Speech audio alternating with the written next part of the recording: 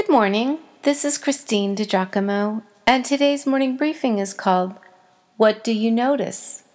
Matthew chapter 26. No way around it. We've got to look at the whole chapter before we step a little closer. What do you notice? Perhaps that you have never noticed before. Matthew writes, When Jesus had finished saying all these things, he said to his disciples, As you know, Passover begins in 2 days, and the Son of Man will be handed over to be crucified. At that same time, the leading priests and elders were meeting at the residence of Caiaphas, the high priest, plotting how to capture Jesus secretly and kill him. But not during the Passover celebration, they agreed, or the people may riot. Meanwhile, Jesus was in Bethany at the home of Simon, a man who had previously had leprosy. While he was eating, a woman came in with a beautiful alabaster jar of expensive perfume and poured it over his head. The disciples were indignant when they saw this. What a waste, they said. It could have been sold for a high price and the money given to the poor. But Jesus, aware of this, replied, Why criticize this woman for doing such a good thing to me? You will always have the poor among you, but you will not always have me. She has poured this perfume on me to prepare my body for burial. I tell you the truth, wherever the good news is preached throughout the world, this woman's deed will be remembered and discussed. Then Judas Iscariot, one of the 12 disciples, went to the leading priests and asked, How much will you pay me to betray Jesus to you? And they gave him 30 pieces of silver. From that time on, Judas began looking for an opportunity to betray Jesus. On the first day of the festival of unleavened bread, the disciples came to Jesus and asked, Where do you want us to prepare the Passover meal for you? As you go into the city, he told them, you will see a certain man. Tell him, the teacher says, My time has come, and I will eat the Passover meal with my disciples at your house. So the disciples did as Jesus told them and prepared the Passover meal there. When it was evening, Jesus sat down at the table with the 12. While they were eating, he said, I tell you the truth, one of you will betray me. Greatly distressed, each one of them asked in turn, Am I the one, Lord? He replied, One of you who has just eaten from this bowl with me will betray me. For the Son of Man must die, as the Scriptures declared long ago. But how terrible it would be for the one who betrays him. It would be far better for that man if he had never been born. Judas, the one who would betray him, also asked, Rabbi, am I the one?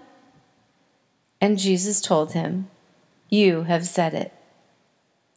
As they were eating, Jesus took some bread and blessed it. Then he broke it in pieces and gave it to the disciples, saying, Take this and eat it, for this is my body. And he took a cup of wine and gave thanks to God for it. He gave to them and said, Each of you drink from it, for this is my blood, which confirms the covenant between God and his people. It is poured out as a sacrifice to forgive the sins of many. Mark my words, I will not drink wine again until the day I drink it new with you in my Father's kingdom. Then they sang a hymn and went out to the Mount of Olives. On the way, Jesus told them, Tonight all of you will desert me, for the Scriptures say, God will strike the shepherd, and the sheep of the flock will be scattered. But after I have been raised from the dead, I will go ahead of you to Galilee and meet you there. Peter declared, Even if everyone else deserts you, I will never desert you. Jesus replied, I tell you the truth, Peter. This very night, before the rooster crows, you will deny 3 times that you even know me. No, Peter insisted. Even if I have to die with you, I will never deny you. And all the disciples vowed the same.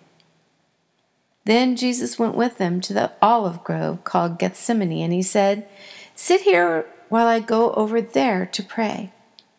He took Peter and Zebedee's 2 sons, James and John, and he became anguished and distressed. He told them, "My soul is crushed with grief to the point of death. Stay here and keep watch with me." He went on a little farther and bowed with his face to the ground, praying, "My Father, if it is possible, let this cup of suffering be taken away from me. Yet I want your will to be done, not mine." Then he returned to the disciples and found them asleep. He said to Peter, "Couldn't you watch with me even 1 hour? Keep watch and pray, so that you will not give in to temptation. For the spirit is willing, but the body is weak." Then Jesus left them a second time and prayed, "My Father, if this cup cannot be taken away unless I drink it, your will be done." When he returned to them again, he found them sleeping, for they couldn't keep their eyes open. So he went to pray a third time, saying the same things again. Then he came to the disciples and said, "Go ahead and sleep. Have your rest. But look, the time has come. The Son of Man is betrayed into the hands of sinners. Up, let's be going. Look, my betrayer is here."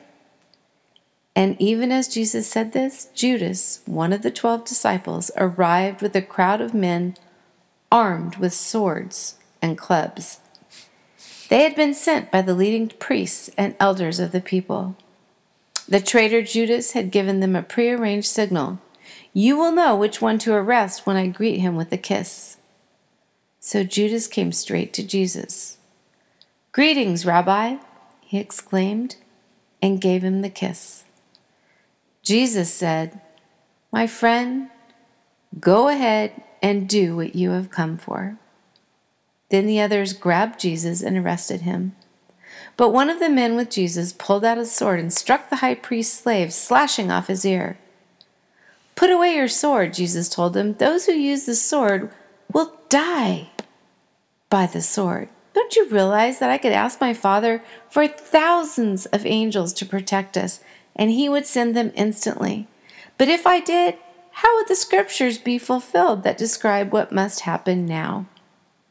Then Jesus said to the crowd, "Am I some dangerous revolutionary, that you come with swords and clubs to arrest me? Why don't you arrest me in the temple? I was there teaching every day." But this is all happening to fulfill the words of the prophets as recorded in the scriptures. At that point, all the disciples deserted him and fled. Then the people who had arrested Jesus led him to the home of Caiaphas the high priest, where the teachers of religious law and the elders had gathered. Meanwhile, Peter followed at a distance and came to the high priest's courtyard. He went in and sat with the guards and waited to see how it would all end. Inside, the leading priests and the entire high council were trying to find witnesses who would lie about Jesus so they could put him to death.